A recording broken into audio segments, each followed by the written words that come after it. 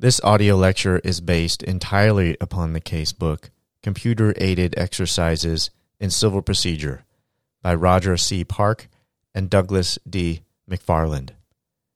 The casebook is published by Cali E. Langdell Press and licensed Creative Commons Attribution, Non-Commercial, Share-alike 3.0 Unported. That means that the authors have allowed everyone to copy and redistribute the material in any medium or format, and remix, transform, and build upon the material as long as users give appropriate credit, don't use the material for commercial purposes, and redistribute the contributions under the same license. Much thanks is due to the authors for writing this book and providing it to everyone for free. In furtherance of this spirit and in compliance with the original license, I also license this audio lecture as Creative Commons Attribution, Non-Commercial, Share-alike 3.0 Unported. I hope you enjoy. Hello, everybody, and welcome to the Civil Procedure Lectures. This is part 4, and in this lecture, we'll be talking about joinder and supplemental jurisdiction. So moving to Federal Rules Joinder. A variety of joinder devices are available under the federal rules. In fact, the number of devices and the similarity of some of the names of the devices can cause confusion. As a consequence, a person studying federal joinder must be sure to keep the various devices separate. The task may seem daunting at first, but understanding the purpose of each joinder device should greatly reduce the difficulty. First, I will provide the names and brief descriptions of all of the devices, and then I will discuss each device in more detail. The Federal Rules joinder devices are the following. Joinder of claims. That is, a party may join more than one claim against another party. Compulsory counterclaim. That is, a claim against an opposing party that arises out of the same transaction or occurrence as the claim of the opposing party. Permissive counterclaims. That is, a claim against an opposing party that does not arise out of the same transaction or occurrence. And a cross-claim. That is, a claim against a co-party. And permissive joinder of parties. That is, allowing joinder of multiple plaintiffs or multiple defendants. Compulsory joinder of parties. That is, requiring joinder of multiple plaintiffs or multiple defendants. Third-party practice or impleader. That is, a party defending a claim may bring into the action a third person who may be derivatively liable for all or part of the claim. Intervention of right. That is, a third person must be allowed to enter the action as a party. Permissive intervention. That is, a third person may be allowed to enter the action as a party. And finally, interpleader. That is, a person holding property potentially subject to multiple claimants may require claimants to assert their claims against the property in the same action. This can be statutory impleader or impleader under the rule. Now moving to the types of joinder devices in detail and joinder of claims. Joinder of claims under Federal Rule 18 is unrestricted. Quote, a party asserting a claim, counterclaim, cross-claim, or third-party claim may join as independent or alternate claims as many claims as it has against an opposing party. End quote. The overriding policy is efficiency, allowing both the court and the parties to resolve all disputes in a single lawsuit. That means a plaintiff who has a conglomeration of totally unrelated claims against a defendant may join them all in one action. Although Federal Rule 10 suggests strongly that unrelated claims be stated in separate counts. It means also that other parties who properly bring a transactionally related claim, such as a counterclaim or cross-claim, are able to add unrelated claims. Should a confusing situation result, the solution of the rules is to allow the court to use its discretion under Federal Rule 42B to order separate trials. Joinder of claims is not a pleading problem. It is a trial problem. The rule makes clear that claims may be joined. A party may choose either to add another claim or to save it for a later lawsuit. A party choosing the latter course must be wary of the preclusion doctrines. Should the unasserted matter actually be part of the same claim asserted in the first lawsuit, it would be lost under the doctrine of claim preclusion, or res judicata.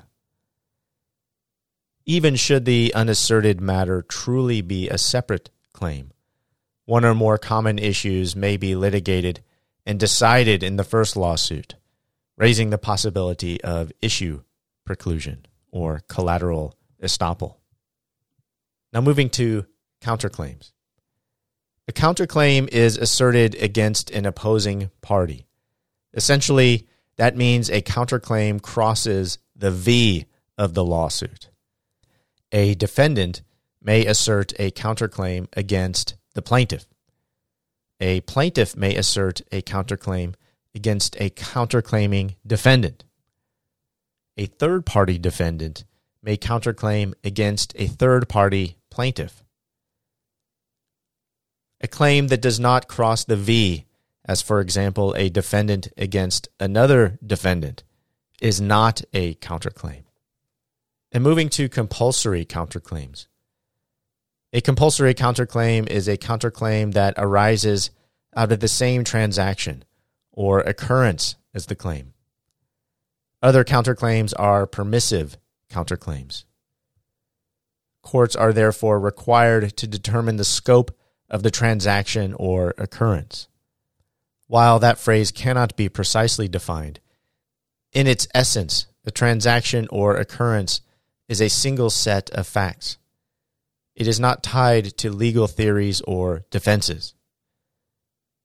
When cars driven by A and B collide, and then driver B gets out of his car and punches driver A, this presents one transaction or occurrence, only one event, not one for negligence and another for battery. Clearly, the transaction or occurrence is close to the claim for relief, to the common nucleus of operative facts of pendent jurisdiction, to the Article 3 case or controversy of supplemental jurisdiction, and to the scope of a claim for purposes of res judicata. The party possessing a compulsory counterclaim must state it. Even though a defending party is thus required to litigate its claim in a forum of the opposing party's choosing, the drafters decided that this inconvenience was justified by the efficiency of litigating all claims arising from the same transaction or occurrence in one proceeding. A compulsory counterclaim that is not stated is lost, although courts vary on the theory of loss, some using preclusion, others using an estoppel, and others using a sanction for violation of the rules. Clearly, the safe course for an attorney in doubt as to whether a client's potential counterclaim is compulsory or permissive is to plead it. Now moving to permissive counterclaims. The federal rules define a permissive counterclaim by exclusion. A permissive counterclaim is any counterclaim that is not compulsory. Quote, a pleading may state as a counterclaim against an opposing party any claim that is not compulsory. End quote. As the name suggests, a party may assert the permissive counterclaim in the action or may instead sue on it in a separate action at a time and place of the party's choosing. Since by definition, the permissive counterclaim does not involve the same subject matter as the claim, little efficiency is lost. A party choosing not to bring a permissive counterclaim must at the same time be careful that it is not lost through the operation of issue preclusion. To the extent that the counterclaim has an issue or issues in common with the claim, the decision on that issue in the litigation of the claim may well be preclusive in the latter separate action on the counterclaim. Now moving to supplemental jurisdiction for counterclaims. Prior to the enactment of supplemental jurisdiction, the law in the area was clear. Compulsory counterclaims arising out of the same transaction or occurrence qualified for ancillary jurisdiction. Permissive counterclaims not arising out of the same transaction or occurrence did not qualify for ancillary jurisdiction. The enactment of Section 1367 in 1990 was not intended to change and did not change these results. Compulsory counterclaims ride into federal court on supplemental jurisdiction. Permissive counterclaims do not. For compulsory counterclaims, the court must decide whether the counterclaim is part of the same case or controversy under Article 3. By definition, a compulsory counterclaim, because it must arise out of the same transaction or occurrence, is part of the same Article 3 case or controversy. For permissive counterclaims, the court must decide whether the counterclaim is part of the same case or controversy under Article 3.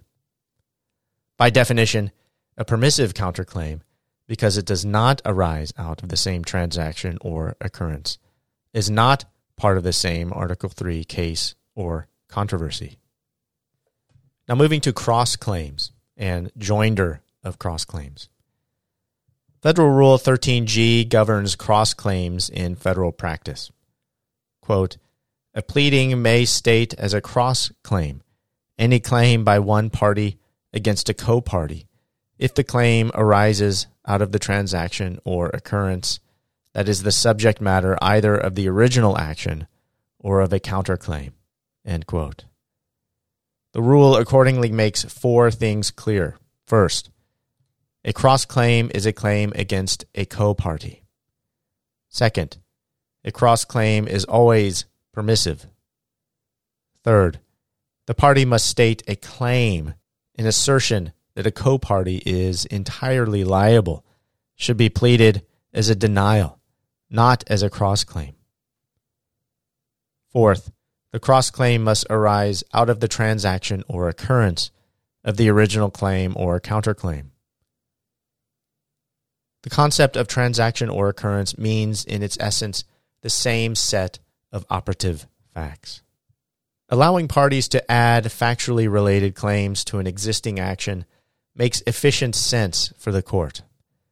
Allowing the addition of unrelated claims to an existing action would serve no efficiency purpose. That is why a cross-claim must be part of the same transaction or occurrence. This reasoning is undercut somewhat, however, by the fact that once a party is able to plead a cross-claim, the party is then able to add other, completely unrelated claims to the same action. This is so because of the broad federal joinder of claims rule, which allows the joinder of all claims against a party. So moving to third-party claims, also known as impleader, and joinder of third-party claims. Third-party practice is commonly called impleader, and the two terms are synonymous. The only difficulty with use of the term impleter is that it is another joinder device beginning with I, and sometimes causes confusion. A person must remember that impleter is used by a party to bring a person not a party, a third party, into action. Intervention is used by a person not a party to the action to force his way into the action. And interpleader is used by a person subject to multiple claims to the same property to force all claimants to assert those claims in a single action. Third-party practice finds its origins in a common law procedure called vouching in, or vouching to warranty. This procedure allowed a defendant to vouch in another person who would be liable, originally because the third person had given a warranty on the property sought from the defendant. This allowed the vouched-in party to assume defense of the action. A judgment against the original defendant would then also be conclusive on the vouched-in party. The weakness of this procedure was that the original defendant was still required to bring a second, separate action against the vouched-in party to obtain a judgment. Third-party practice was adopted by several of the code states and subsequently by the federal rules. The advantage of third-party practice lies in this example. Plaintiff consumer sues defendant retailer for selling a defective product. The retailer can defend the action and, should it lose, later sue the manufacturer of the product in a separate action. When the retailer wins the second action, the manufacturer ultimately pays the damages. The retailer is removed from the middle. Drawbacks exist with this plan, however. First, inconsistent results might occur. The jury in the first action may decide the product was defective, and the jury in the second action may decide the product was not defective. Second, it could delay results. The retailer might have to pay the first judgment years before the second case proceeds to judgment. Even worse, during the time lag, the statute of limitations on the second action might expire. Third, the retailer will incur the expense of litigating two separate actions. Impleter removes these problems by impleting the manufacturer into the original action. The retailer removes the possibility of inconsistent results, since the same jury will decide the entire action. Judgment will be entered on both the original claim and the third-party claim at the same time. So no delay results. Both claims will be determined in the same litigation, so little added expense will result. And moving to supplemental jurisdiction for third-party claims. Prior to the enactment of supplemental jurisdiction, third-party claims qualified for ancillary jurisdiction. A derivative claim must arise from the same transaction or occurrence. In the standard third-party practice situation, defendant impledes the third-party defendant. The statute provides that supplemental jurisdiction extends to all other claims that are so related to claims in the action within such original jurisdiction that they form part of the same case or controversy under Article 3. A third-party claim, because it must arise derivatively through the original claim, is part of the same case or controversy. When the third-party defendant brings in a fourth-party defendant, that also is not a claim by a plaintiff, so supplemental jurisdiction attaches. Similarly, when the third-party defendant asserts a claim directly against the original plaintiff, that also is not a claim by a plaintiff, so supplemental jurisdiction applies. Now moving to joinder of parties and permissive joinder of parties. The common law, in its search for a single issue, made joinder of parties difficult. it tied joinder to the substantive rights of the parties and the forms of the action. It distinguished between joint interests in which joinder was possible and several interests in which joinder was not possible. While joinder of parties under Federal Rule 20 is not freely allowed as a joinder of claims under Federal Rule 18, the two requirements of Federal Rule 20A for permissive joinder of parties are minimal. 1. The relief sought arises from the same transaction, occurrence, or series of transactions or occurrences. And 2. A common question of law or fact will arise.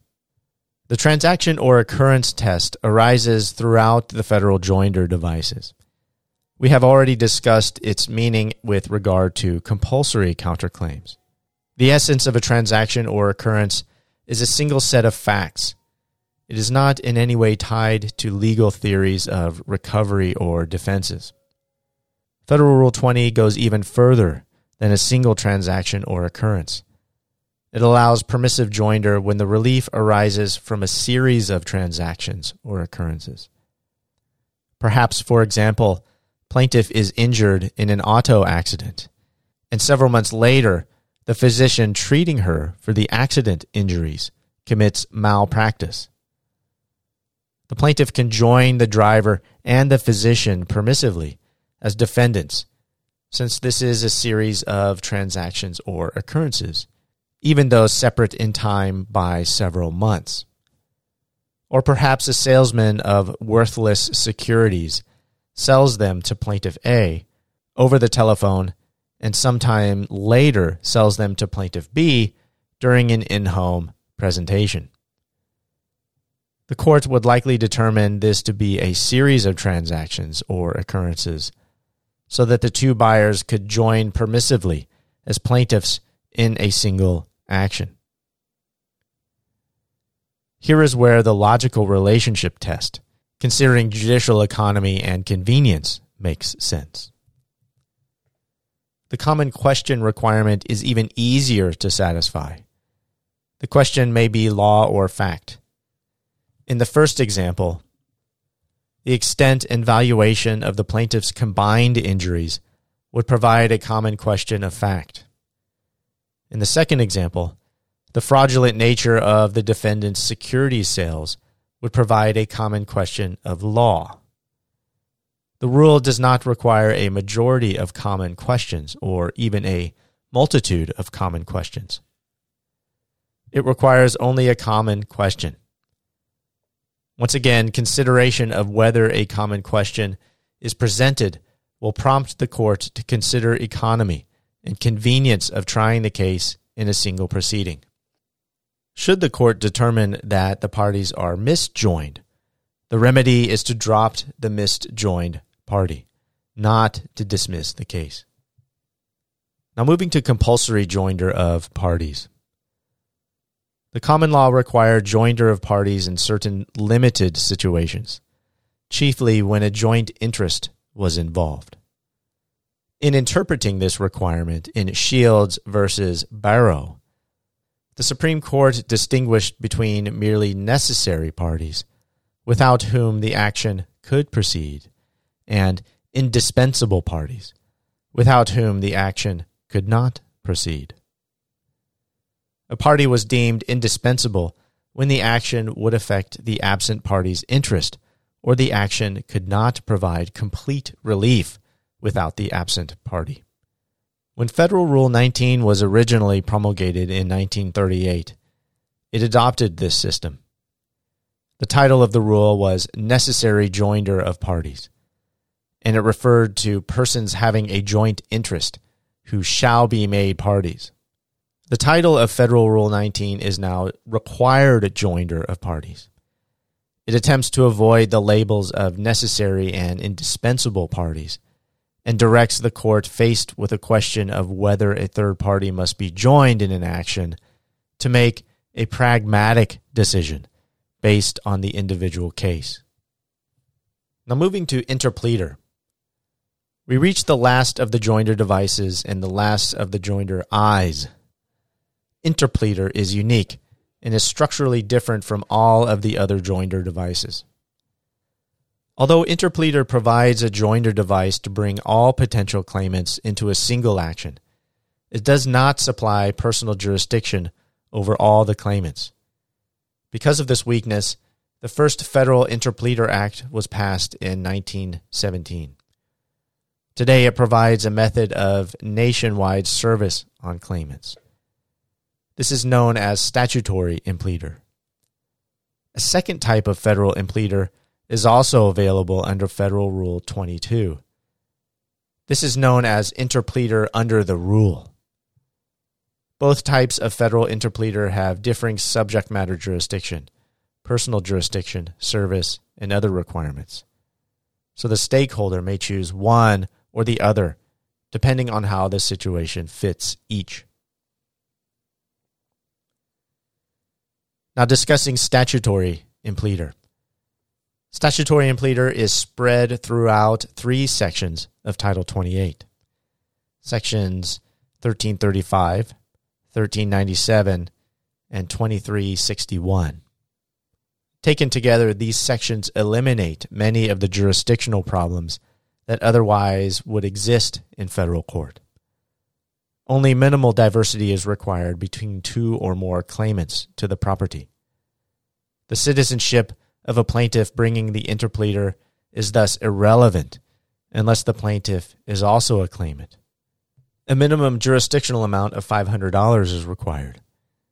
Venue may be laid in a district where any claimant resides. Process may be served nationwide. And the district court may enjoin claimants from pursuing the property in any other state or federal court. And finally, interpleader under the rule. Interpleader under Federal Rule 22 in many ways is less desirable than statutory interpleader. Yet because of the differing jurisdictional requirements, it may be the only one of the 2 types of federal interpleader available to the stakeholder.